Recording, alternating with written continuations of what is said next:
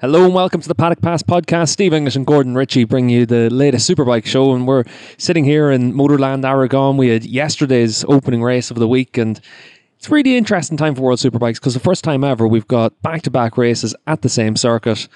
We stay in Aragon, Gordo, for 2 weeks, and it's going to be interesting to see how it all evolves over the course of back-to-back weeks. Yeah, it's going to be the most interesting thing for me is to see if we're going to have 6 repeats of basically the same people. Or whether somebody finds something in the middle of this weekend for the beginning of next weekend and moves himself on that way. If it's going to be repeats, then we have a fairly good picture of what it's going to be like by the end of this, which might not be good for one colour of bike compared to another colour of bike.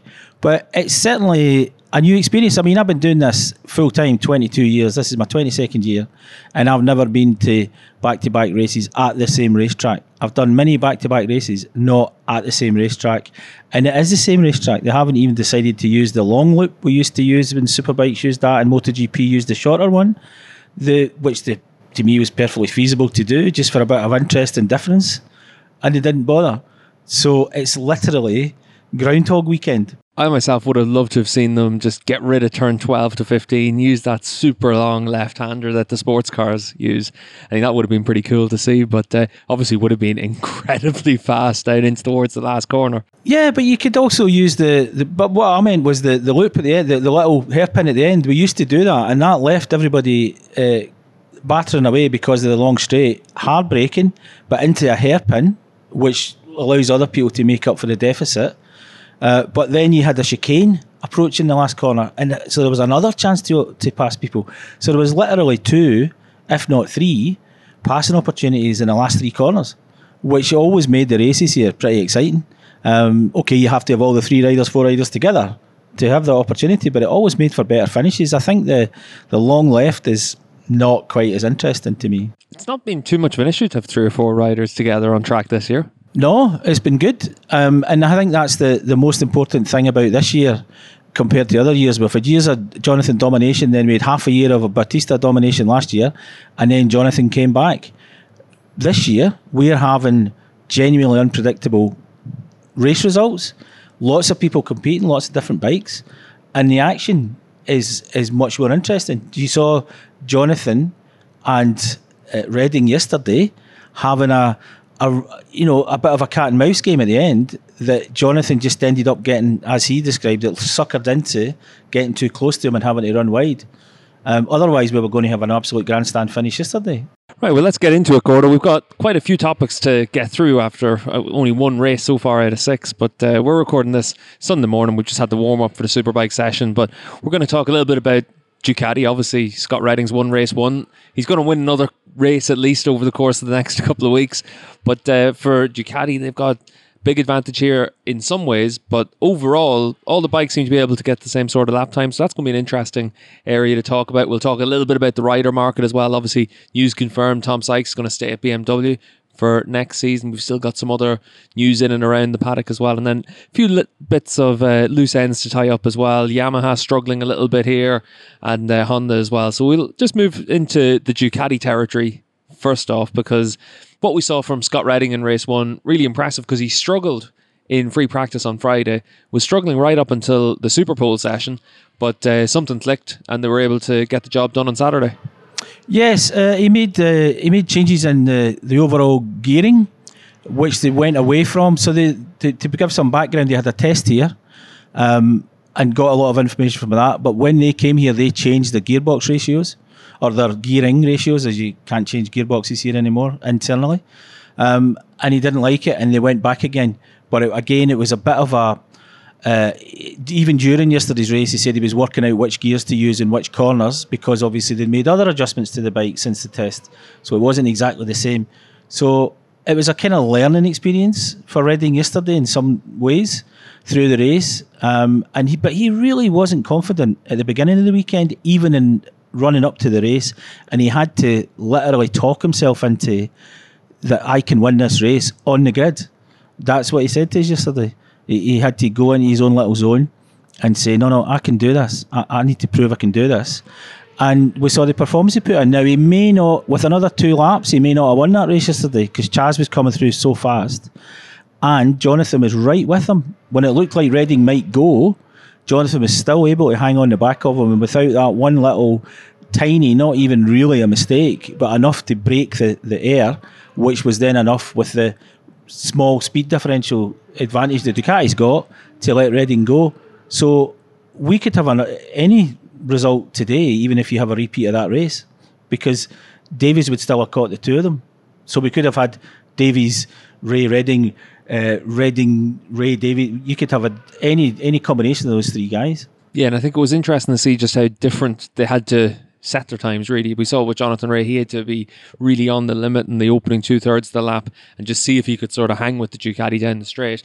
It's not as big an advantage as what we saw last year from Ducati here. Obviously, Scott Redding and Chaz Davis a lot heavier than Alvaro Bautista, but we did still see there is that advantage Ducati have in the straight here.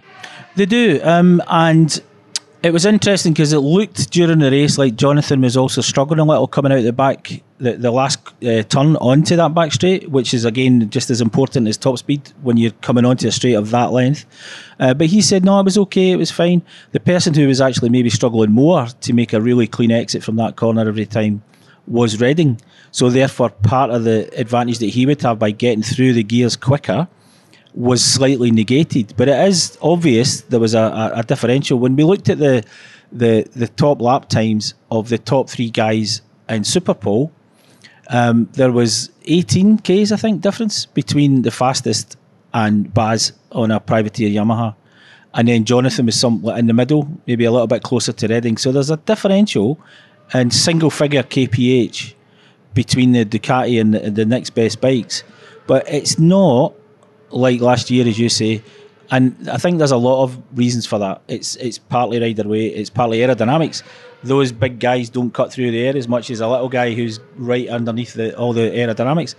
So it's a factor here, and it might even be a deciding factor in every race. It may be the thing that just other people can't make up for.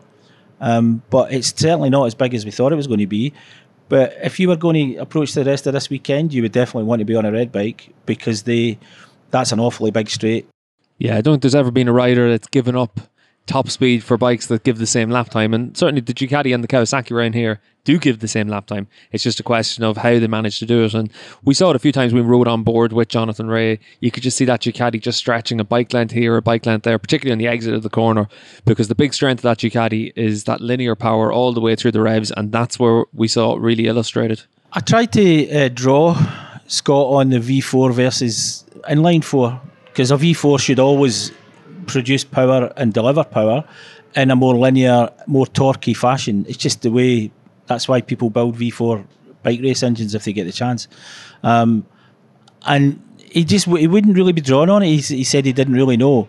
But I think that's also part of it. It's how that engine makes power. Now remember, that engine is very much geared towards high revs. It's got more revs than anything else. So you're taking away a part of the characteristic of a V4 by giving it such revs. You just have to make the tuning a little bit more radical.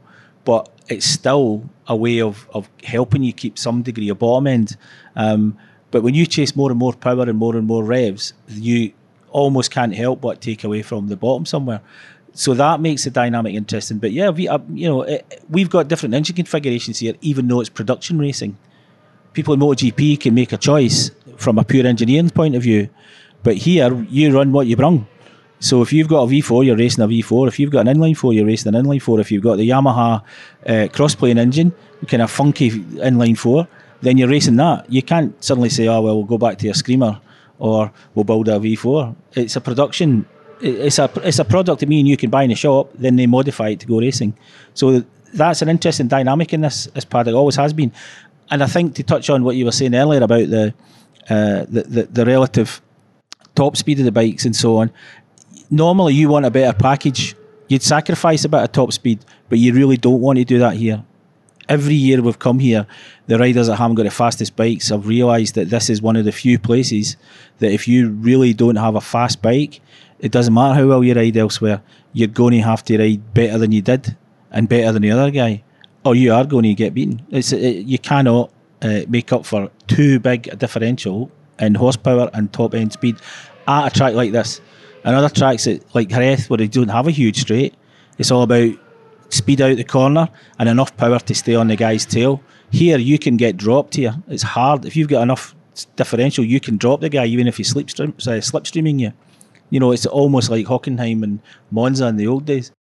Yeah, I was going to ask you, Gordo, it's been a long time since Superbikes had a lot of tracks on the calendar. We were talking about this just in the media centre, about how the fact that you used to have a lot of tracks that had that long straights, full gas all for, you know, a very prolonged period of time. And Aragon's really the only one left. And obviously we've got back-to-back rounds this year, so it's a little bit of a unique situation. But this is one of the few tracks where it really does become paramount. Yeah, and it's great that we've got that variety. It's a strange year because we're going to go to repeat tracks. We're only going to 8 tracks all in, but we've still got a lot of variety in those racetracks. We're also going to new ones. You know, a lot of the guys have tested at Catalonia, but World Superbike, none of these guys have really been there. Maybe as riders in GP, but not in the package. A lot of them tested, but we're also going to Estoril at the end, and that's an absolute curveball. So. Maybe the most exciting thing about this season is that we may end up still having a very lively championship battle going to a racetrack that none of the guys has got any real experience of, and certainly none of the teams, unless they do a test, which I believe they're going to. Yeah, I think Estoril is going to be an interesting one because when you look at the grid, quite a few riders have ridden there. But the road there on 125s, 250s. 15 years ago. 10 years ago, 15 years ago. I saw some tweets about it. Danny Webb saying, I can't wait to go back to Estoril. I had a great result there in 125s 15 years ago. You know, and you're looking at teams, they haven't been there. How are they going to set the bikes up? What's going to happen there? It's going to be, for the last round, potentially, with a championship to be decided, it's really going to come down to which team can do the best job. And that's what I'm really interested to see if we get to that stage where it is a title decider, because Kawasaki do such a good job of always getting their bike in the right operating window. The Ducati is I said it a few times on the broadcast this weekend, such a finicky bike that it needs to be in the absolute perfect window to get the best from it.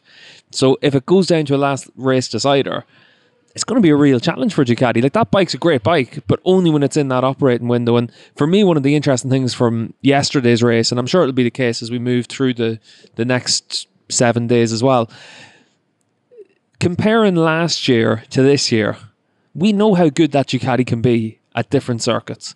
We know how good it could be at Phillip Island because Bautista was able to run away from the field last year. We know how good it could be at Jerez because Bautista could run away from the field last year. We know how good it could be at Aragon because Bautista was a second and a lap faster than anyone here last year. Scott Redding did a great job yesterday, but he was still 10 seconds slower for the race time than Alvaro Bautista in race 1 last year.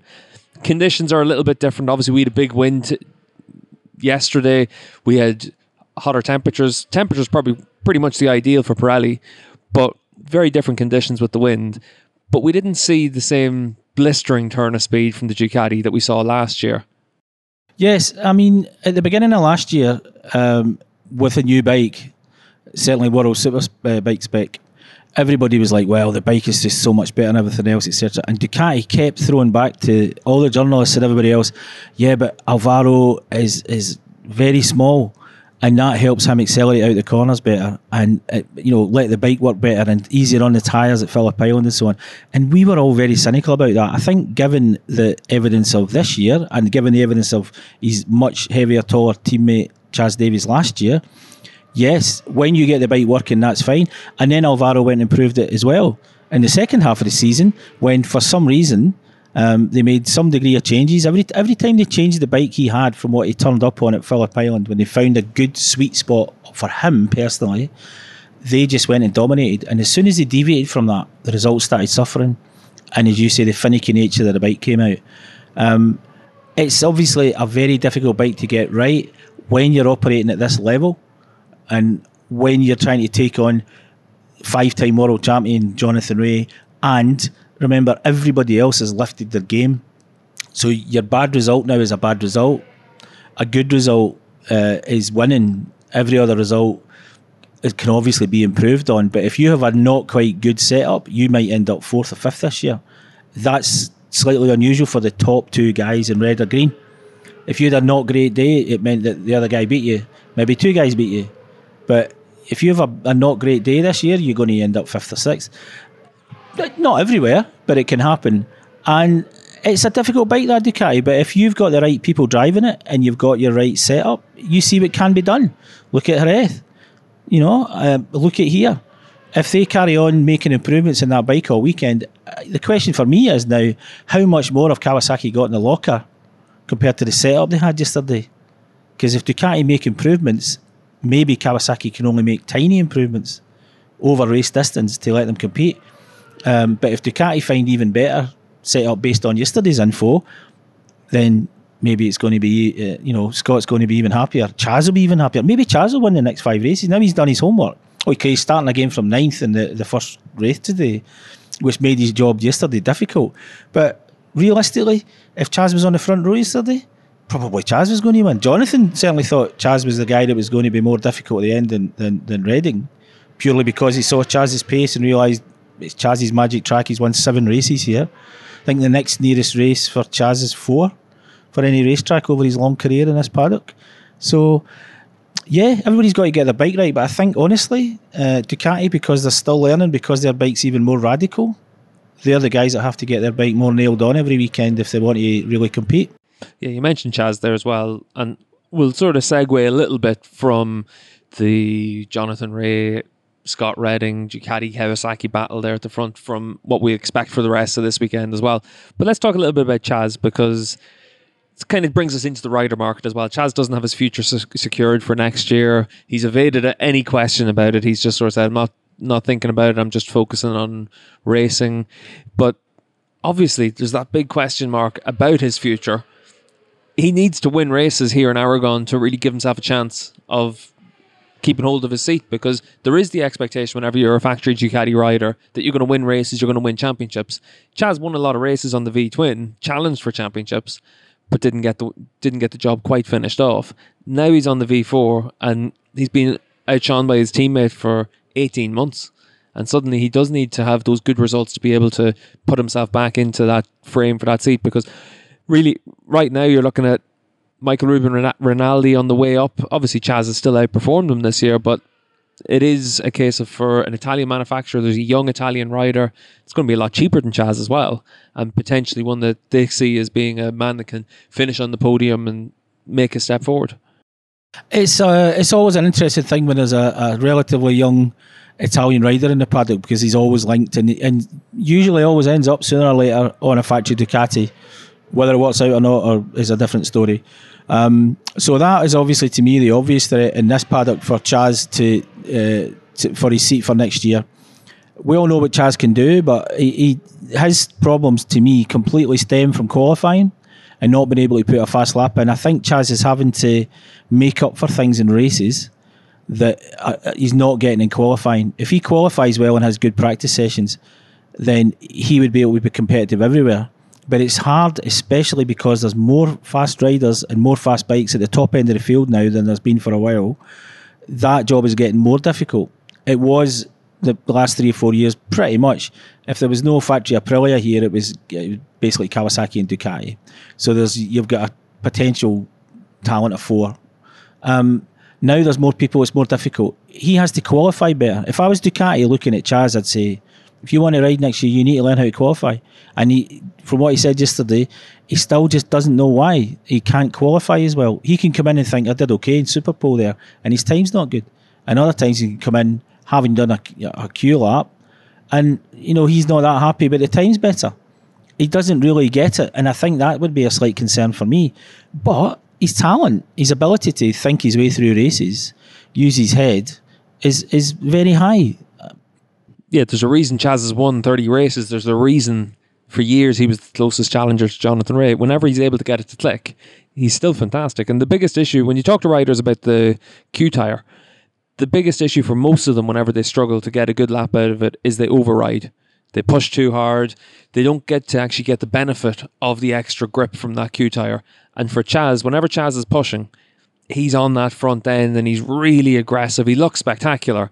But maybe with the Q tire, that's not what you need. And I think Aragon's an interesting circuit for it, because he's really good here. And this is a track where you don't see Chaz on the limit of the bike. You don't see him looking really aggressive, because he's trying to link turn 1 all the way to turn 9 with one corner after the other. And it doesn't look like Chaz Davis. It looks perfect though. And I think for Chaz, it's so difficult for him to move away from that style that he wants. And whether it's the Q tire or whether it's the V4, both of those don't really lend themselves to having that real late braking, heavy braking to get the most out of them. Yes, and they've changed the tyres. The tyres are bigger now. Chaz wants a particular style of tyre that Pirelli seem to have moved away from, and because 90% of the other riders want something different. He's got all the tools in the box, and when he can put it together, he can really put it together.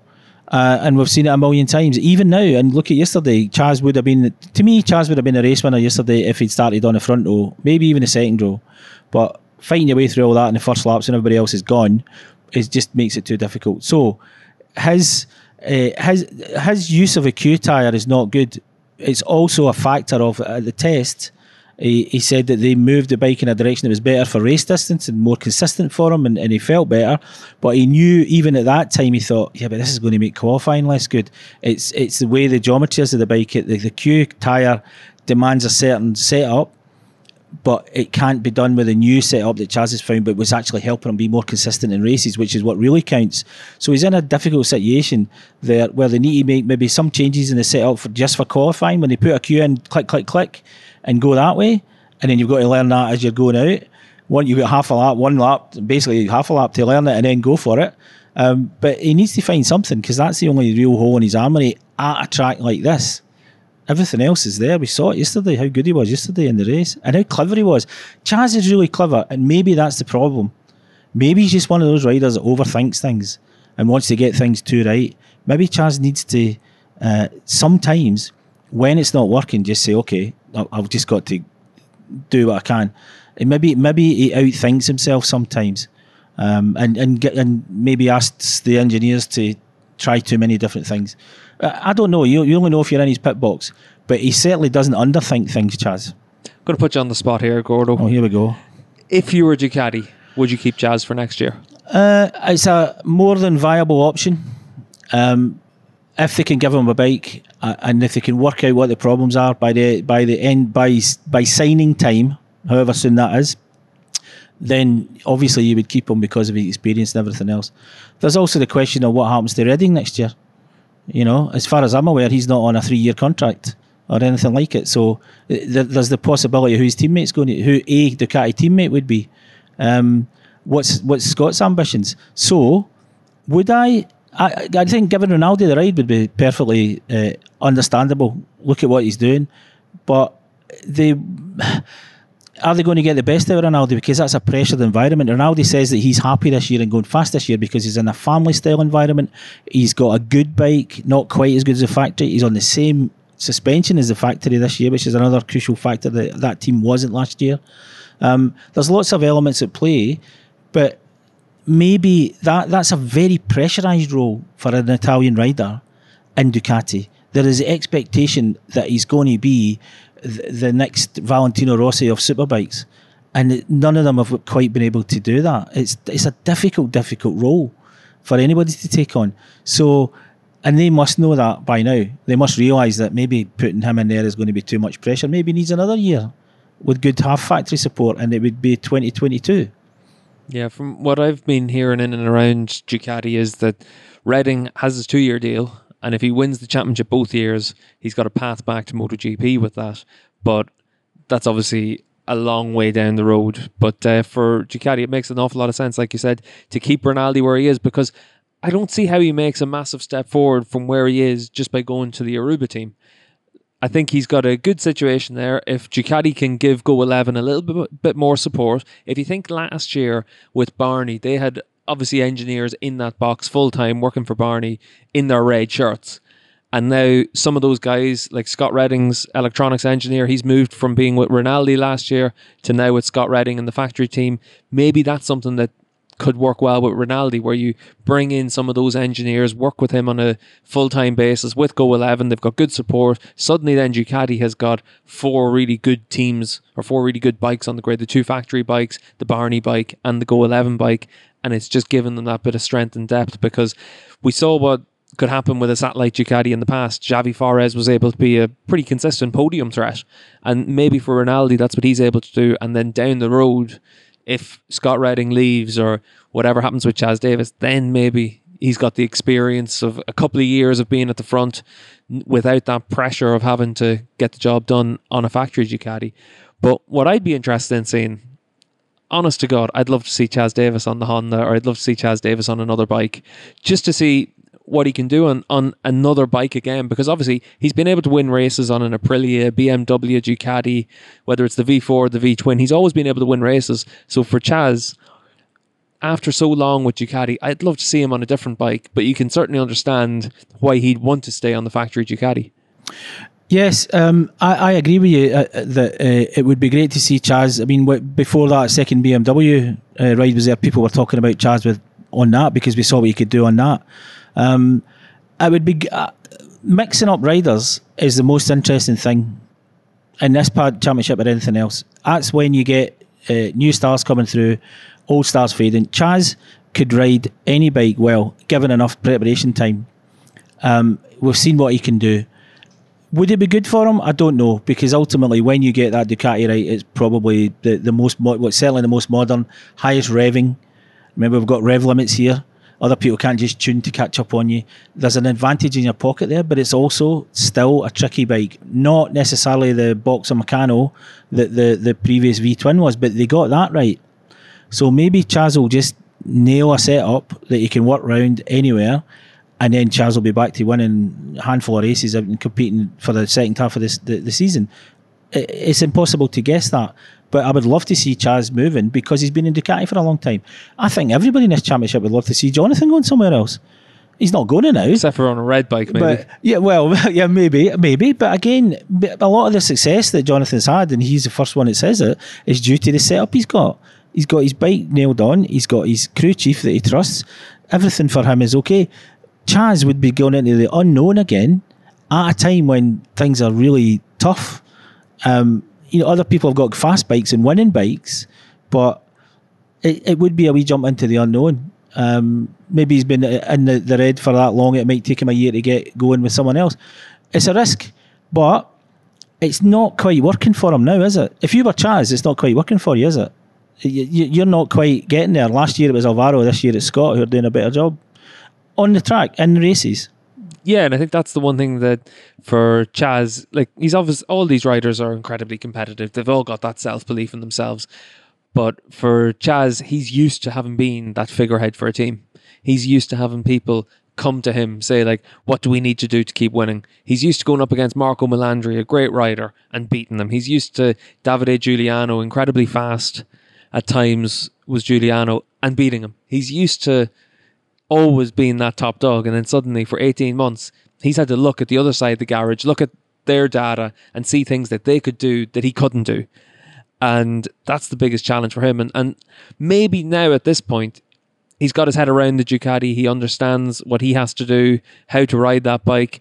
These 2 rounds in Aragon are going to be really important for him. Obviously we've talked about already how good he is at this circuit, and now he really needs to kick on and try and bring that forward for the rest of the season. Because obviously Montmello, Magny Cours and Estoril, again, 3 very different types of circuits for World SBK. So for Chaz, if he's able to come away from this weekend picking up a race win, and if I was putting my money down on the table, I'm having Chaz for race 2 as it stands right now, because what he did yesterday was really impressive. He's going to qualify further up for race 2 than he did for race 1. And he's going to be in a position to do that. But he needs to, like you said, Gordo, improve qualifying, and then suddenly he's right there, because always in races this season, he's been fast. He's just had to come from 3rd, 4th row of the grid. So for Chaz, a good qualifying session for Chaz has always been 2nd row.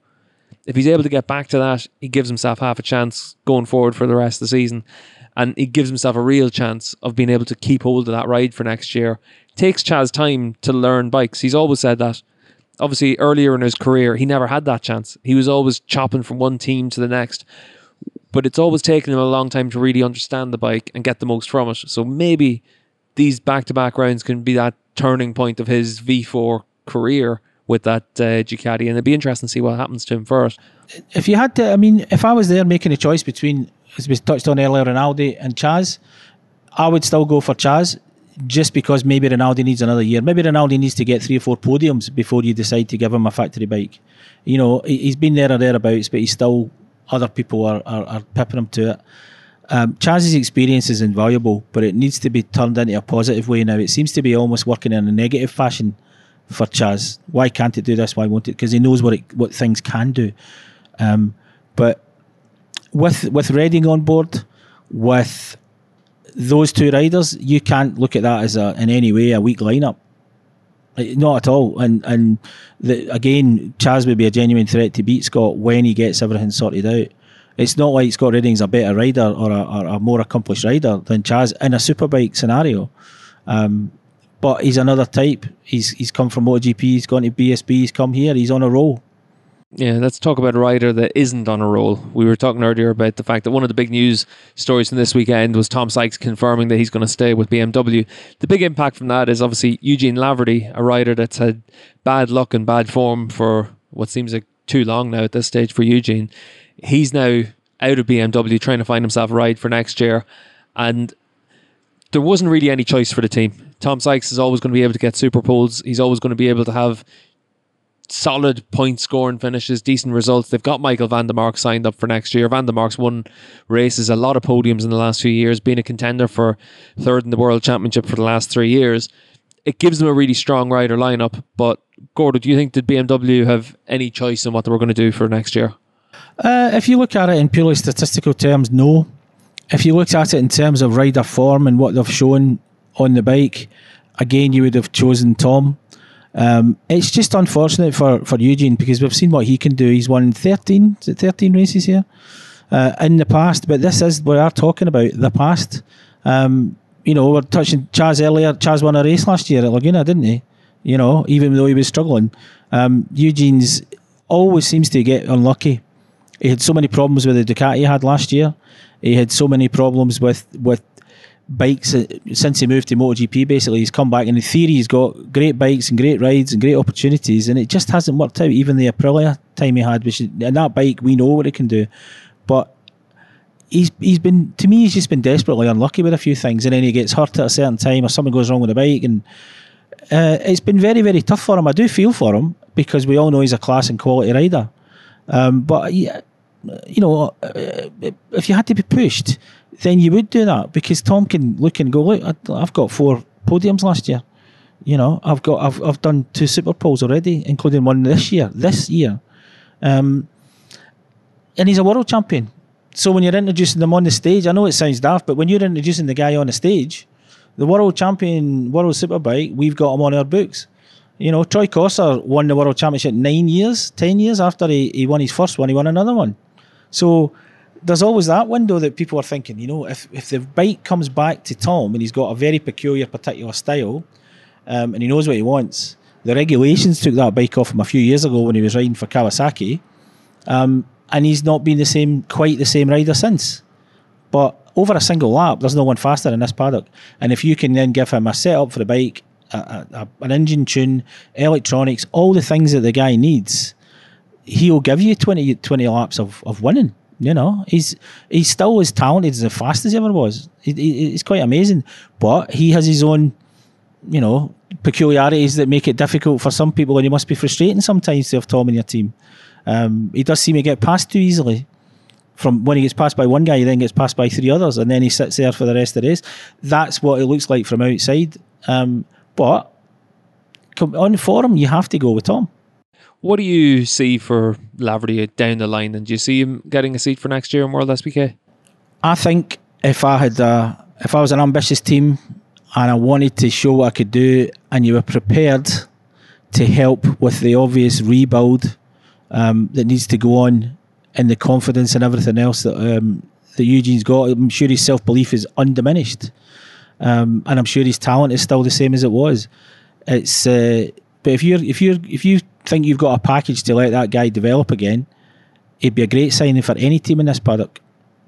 But as a second rider, as a rider that you has got a pedigree and he's got talent. If you can think you're the guy that's going to winkle that out of him again and give him a platform, a secure and fast enough platform, consistent race to race, resourced well enough, that to me is more of an issue. Getting a ride in this paddock for him next year, yeah, I mean, the seats are filling up, but he's obviously a talent, but it's not a straight signing next year for Eugene. And it's a watershed moment for Eugene as well. He needs to think maybe about his future. What am I going to be doing in 3 years, 2 years? He's not a teenager anymore. It's not really been something that he's ever seemed to have entertained. But Scott Redding illustrates that you can go back to BSB, win a championship, and get yourself onto Factory Ducati, a good bike, give yourself a chance of getting back to the front. For Eugene, you'd have to say the most important thing for him is to be able to find something that he can win with again, because it's 6 years since he won a race. It's been a long time for him. A rider with that sort of talent, that sort of pedigree, you don't expect it to go that length of time. Now, if he was able to, like at the end of the day, if he turned up and said to Paul Bird in BSB, I want to be on your bike next year, someone like Birdie would be a fool to say, nah, do you know what? Christian Idden won his first race in 10 years. Let's keep him. Josh Brooks has obviously been a regular title contender in BSB. He's the benchmark in BSB, so it makes sense to keep Brooks. But if Eugene turned up looking for one of those top rides in BSB, it'd be very hard to turn him down. I like your hypothetical there. I mean, I do like your, I like your thought process, but there's an awful lot of ifs and maybes there. It might be his only option to do, but we've seen that doesn't always work from riders coming from this paddock, and ultimately, we can show a couple of examples of riders who came from here and didn't do that well in BSB. A lot of times that was basically because they kind of looked at it and went, don't fancy this much, and wanted to come back again. So there was that kind of element, at work. I think, unfortunately, if you're Eugene, that wouldn't be a good step, because you'd have to win it. And if you didn't, why did Scott get to come here? Because he won it. And he was quite convincing, and but he didn't like the thing too much. He wasn't that keen on the whole some of the aspects of the scene. But he did well enough to win it. When he couldn't and he didn't like the track, he just slowed down a bit and thought, okay, calm. Let's not risk too much here. But when he could, he won, and he did enough to win the championship and get back over here. It's a difficult. It's a difficult place to go, BSB. There's a lot of guys been in a long time, know what they're doing, know the tracks inside out. Yeah, and we talked about it last time we were doing the Superbike show about the challenges of BSB versus World SBK. Obviously, very different circuits. And the big thing is that we see a lot of riders in BSB. Like, I'm convinced there's a couple of riders in BSB that are average BSB riders, but would do better on the Grand Prix style circuits that they've been maybe trained towards during the course of their careers. Eugene obviously would be the exact opposite, coming back to British style circuits. It'd be a big challenge for him, and he'd have the lessons that he would have seen from Michael's career as well in BSB. Michael Laverty, whenever he was in MotoGP, was actually quite a consistent Grand Prix rider. His lap times were always very consistent. Went back to BSB, and those styles of circuits, even though he was a British champion, never really seemed to gel with him as much as the bigger Assens or Donington or wherever else you could go in BSB to have really good results. Yeah, I mean, there's an awful lot of... the best thing about the British Championship is it's got lots of unique circuits with unique challenges, and it takes an entire way of riding. You also can get results in BSB by riding hard and taking more risk. It's as simple as that. There are tracks that are, you won't find a perfect setup on. You just can't do it.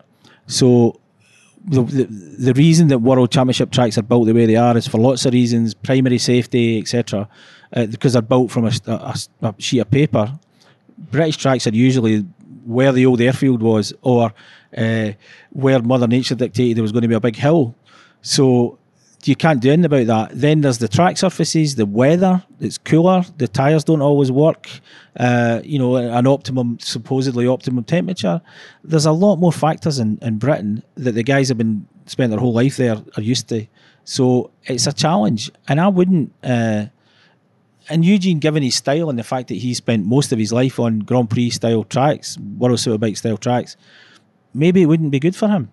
It wouldn't necessarily suit his smooth, measured approach. And just when we look at some of the other riders, Gordo, still waiting for their future to be decided. Obviously, Leon Haslam in at Honda, he's been linked with staying with the team for next year. There's been a lot of talk that it's almost a done deal. But until it's actually done, it's not done. Yes. He didn't look happy yesterday. He really, every time he saw him on TV, he was very unhappy. But that is still a prime ride, and they will resource it enough, have enough time on the bike to get things right. They might even need to do a bit of redesign. But an HRC factory seat is a commodity. And you can see when that bike's working, it's really not that far off already. But at this level, it's just not, it doesn't look the real deal. But it's hard to see, and they're the least communicative people in the world about the problems. So it's difficult to find out what the kind of general characteristic problems are. The riders are very cagey about trying to say what's going on. But that bike is a rocket. You know, Rinaldi was saying that the Honda's faster than his bike down the straight. You know, there's the potential of that bike is pretty big. Obviously, one of the names that we have heard linked with Honda and a couple of other seats in World SBK was Cal Crutchlow. Crutch has always sort of said that he didn't want to come back to World SBK. He wants to be in Grand Prix, but obviously the Grand Prix seats are filling up and there's not too many left. He said he wants to keep racing. Superbikes is an option to keep racing. He's still going to be able to earn decent coin coming here. Less races, it's 13 rounds, 12 rounds, 13, 14 rounds a season as opposed to 19, 20, 21 potentially with Grand Prix. So is someone like Crutchlow an option to come here? If you were Honda, you'd want to think so. Crutchlow might not want to come back here, but if he wants to keep racing and not be finishing reliably 12th, then maybe he's got no option. Things have obviously scattergunned a bit in MotoGP, so maybe a ride that he wouldn't have considered as competitive before. When you've seen the recent results in MotoGP, it seems that more or less every bike is capable of winning now, which is great and certainly exciting. If he can get a good one of those rides, then he would definitely want to stay where he is. But he has got, whether or not he's thinking that way now or not, he's got unfinished business here because he was Supersport World Champion. He became a factory and winning World Superbike rider. Then he got the first chance he went to MotoGP and ended up being the first British rider to win a Grand Prix since Barry Sheene, etc., etc. He's created lots of milestones in MotoGP. Is he going to be MotoGP World Champion one day?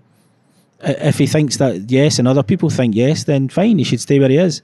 But he could come back here and, you know, bracket his career with 2 World Championships, one in Supersport 600 on the way up, and World Superbike. Is Cal Crutchlow good enough to win World Superbike Championship on the right bike? Well, obviously. If he wants to, but he wants to have to want to do it. He has to have the desire to do it, and he has to come back realising that this is not easy. But Crutchlow's experience, his proven talent to win Moto Grand Prix races, not easily done by anyone. And he's done it more than once. It would be great for him to come back here.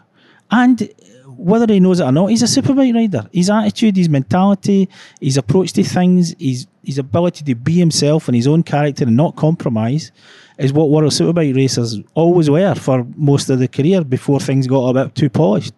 So he'd come back as the perfect foil to somebody like Redding. And obviously there's a long-standing rivalry between him and all the British guys because they all grew up together and raced each other on the British tracks. So if he came back here and beat all them, he'd retire walking on a cloud, having had a World Championship in Supersport, having won MotoGP races and coming back here. Imagine winning the World Championship here. He really could just dust his hands off and say, he did as well as every opportunity that was given to him. So, yeah, if I was him, I would come back.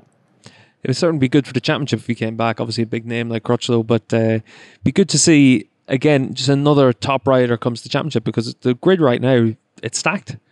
You look at the top 15 riders, they're all great riders. Yeah, and your strength and depth's really good now. You know, it's good, and even the people from outside, you know, they're showing a bit of... Shaib looks like a decent rider for the future. Rinaldi's obviously come on again. There's a few riders on the edge there that you're looking at them thinking with the right management, with the right rides, with the right opportunities, and without any mistakes or bad years, they could end up being proper goers. So it's a great setup now. Well, let's talk about just how competitive it is as well then, Gordo, because we saw this weekend Yamaha's been a little bit off and they're right down the timesheets. It's not like it was, like you said earlier on, a few years ago, where if you're having a slightly bad weekend, you might be just 1 or 2 places back from where you expect to be. Like Toprak, we haven't seen anything from him this weekend so far. Michael van der Mark bet him by 10 seconds yesterday, and Mikey was still caught in a little bit of no man's land in the race. Yes, he understands his issue is that they just don't quite have enough top end to compete with the other bikes. They're nearly there, but they're not completely there. They need to get that sort of side of things fixed out. But that can't happen anytime soon, and it won't happen in the next 3 races, I don't think. So the next thing for Toprak is that he just doesn't like this place. He's never really particularly shone here. He can't find a setup he's happy with here. But Toprak wants a bike a certain way, and then he'll be competitive anywhere. But he's fighting two things now: one, his setup, and two, the fact that he just doesn't have that top end of the Ducati or the Kawasaki or a couple other bikes. So that's why they're there. However, Loris Baz made up for all that stuff and qualified on the front row. And Superpole, the privateers again found a way to move on. I want to ask you a question about Loris Baz as well, then, Gordo, because obviously we recorded on the Saturday in Portimao, the Sunday morning in Portimao before the Superpole race. Baz managed to get a podium that day, and it was everything that's good about World Superbikes to see a good team, a good rider, a good bike all come together and get a good result. And that's really what you want to see with those privateer teams, the non-factory team like Ten Kate, to be able to come in and get results like that. Go 11 with Rinaldi to get a podium would be a great result from these 2 rounds in Aragon. But it does look like we're moving ourselves back towards that like ethos of what World SBK was, where as long as you had the right rider, as long as you had the right people around them, you could get good results. Yes, the rules are good in this championship. The setup's good. There's enough manufacturers with enough good bikes and secondary bikes to be able to move on. Ten Kate for 2 years ago were basically out, and now they've managed to get themselves back into podium contention, front row contention. Go 11 have shown what they can do when they get things slightly changed technically wise. It is more open here than it's been for years, and you can have the same stuff as the factory guys have got. Basically 90% of it, 95%. Gordo, I'm going to put you on the spot for the second time. Here we today. go. What have I done? Right. We've had a season so far, 3 with lots of different winners. We have 4 different winners, 7 different riders on the podium. This weekend's obviously a very different type of circuit to anything else we've seen. We've talked about already how unique Aragon is. Are we going to come away from Aragon 1 with 3 different riders winning races? Well, I don't know, but I'd love to think yes. That would make it exciting for me. That's what I want to see every time. I want to see 21 different riders. You know, I want to see everybody having a go at it. Are they? If Chaz tomorrow, I think Chaz has got more chance in the big race because obviously he's starting far back and he's got less laps to do it in the morning. But there's no reason why Chaz couldn't win the second race. So there could be two race winners. And Jonathan, if he hangs on, there's no reason why he can't use his racecraft, and he's got enough speed in his bike and the setup of the bike for the 10 lapper. And if he can use the tyre more cleverly, if he goes with an SCX, then there's no reason he can't win that short one. He's already won the short races where people weren't expecting him to. Even when the Ducatis are dominant in Jerez, he won the short race. So yeah, on paper that's your scenario. Jonathan wins the short race and Chaz wins the final big race. We'll see whether you putting me on the spot has put me in a bad spot or not, Steve, when we see the results later today. Yeah, tell you what, my gambling hasn't been working out too well lately. Oh, I never gamble. I never gamble. I'm too safe. You're too fucking cheap, Gordo. You're a Scotsman. I'm not too cheap. I'm just cheap enough. Tell you what, Gordo, one question for you, actually. One last question. What's been the highlight for you you've ridden down from Scotland? How's that been? Interesting. I braved the storms that cut through the whole UK on the way down. So 450 miles of crazy storms all the way down was pretty special. The boat was 3 hours late arriving in Spain. I arrived at my hotel 1 o'clock in the morning. In the hills in the middle of nowhere, thankfully getting my Spanish phone service to work enough to let me navigate my way there at 1 o'clock in the morning, walking around a mountain village, clicking my metal boot heels on the ground, looking for my hotel with a key outside the plant pot, etc. It's just been wonderful chaos the whole way down. Getting here was an adventure, and riding through Spain again was just wonderful. Unfortunately, I went through the Basque Country, which is obviously very beautiful, but in the pitch dark. So I need to go back up on the way home and go and see it properly. It's been great. It's more complicated. I try and take a bike. I always had the ambition to do a full season on a motorcycle, borrow a bike for every round. Fly in, borrow a bike everywhere, maybe go France or something on my own bike. This year, because of expediency and because it's now the opportunity, I'm going to be in Europe for 2 months on a bike. And I'm loving it. It's great. Yeah, when it rains and you get nearly blown over by the gale force winds, it wasn't too wonderful. But, you know, motorcycling's visceral. It's a visceral thing. When it's cold, you get cold. When it's wet, you get wet. When it's hot, you're too hot. I've had all those things in 3 days. And it's great. I love it. It's why we're all motorcyclists. I love it. And I love the freedom of it. There's nothing like it. Everybody that's listening to this probably has the same feeling. And quite rightly, there's nothing like it. It's not the easy route, and that's part of the attraction. Yeah, I have to say, there's nothing like walking into the toilet and seeing Gordo getting himself changed out of his riding gear into there's nothing into his civvies. Should be seen that way either. I'll tell you what. And I need better. I haven't been able to sleep for 3 days, Gordo. Well, I'm not sleeping well, and I'm shattered. You also get more tired when you're on a bike. I'm shattered, and I keep waking up in the middle of the night. Whatever. I don't know. It's weird.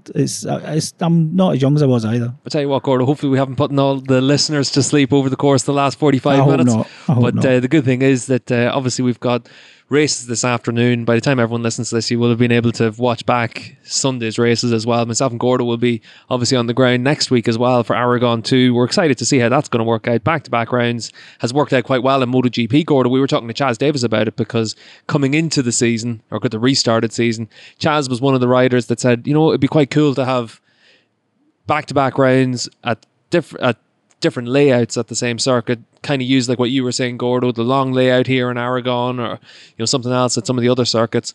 And then after what he saw from MotoGP, Chaz actually said, you know what, actually, the second race has been better than the first. So he's interested to see what it's going to be like next week. And definitely for us, I'm interested to see what difference there's going to be from 1 week to the next. So I'm excited to see how this back-to-back format works. It's obviously very different. As you said, even after 22, 23 years in the Superbike paddock, it's something new for you as well. Well, teams always say and riders always say, if only we had a race tomorrow, we'd be fine. Well, they're going to get 3 next week, effectively tomorrow. They're on the same track. Everything's going to be more or less the same. So we'll see how many of those guys were just bluffing and how many of them were true. It's very interesting. It's going to be very strange to work here, like a repeat weekend. You'll be sitting thinking to yourself, did that happen yesterday or last week? Did he say that yesterday or last week? Because it's all the same. The backdrop, everything's the same. So yeah, I can't wait. I mean, I'm really interested to see this and to see who can actually make improvements for next weekend.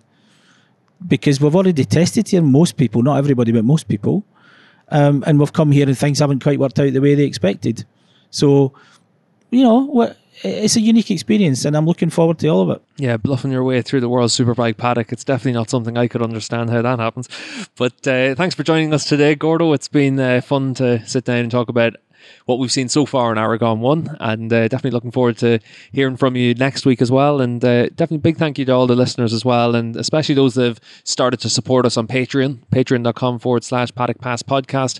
The support on the Patreon really is appreciated by myself, by Gordo, by David, by Neil, and also by Jensen and Brian behind the scenes. And keep an eye out for some new features that we've got on the Paddock Pass podcast as well. We've got new clips of the show where Jensen's been just taking some snippets to give you a minute, 2 minutes of what's gone on different shows about different topics. So keep an eye out on Twitter at Paddock Pass Pod for those little clips. And as usual, we'll be back with a full complement next week because David and Neil will both be talking about the next round of the MotoGP World Championship as well. So it's going to be good fun to be back with World SBK and MotoGP all on the same weekend. So for myself, Steve English, from Gordon Ritchie, thanks for listening to today's show. And until next week, just make sure you like and follow us on Paddock Pass Podcast. Cheers.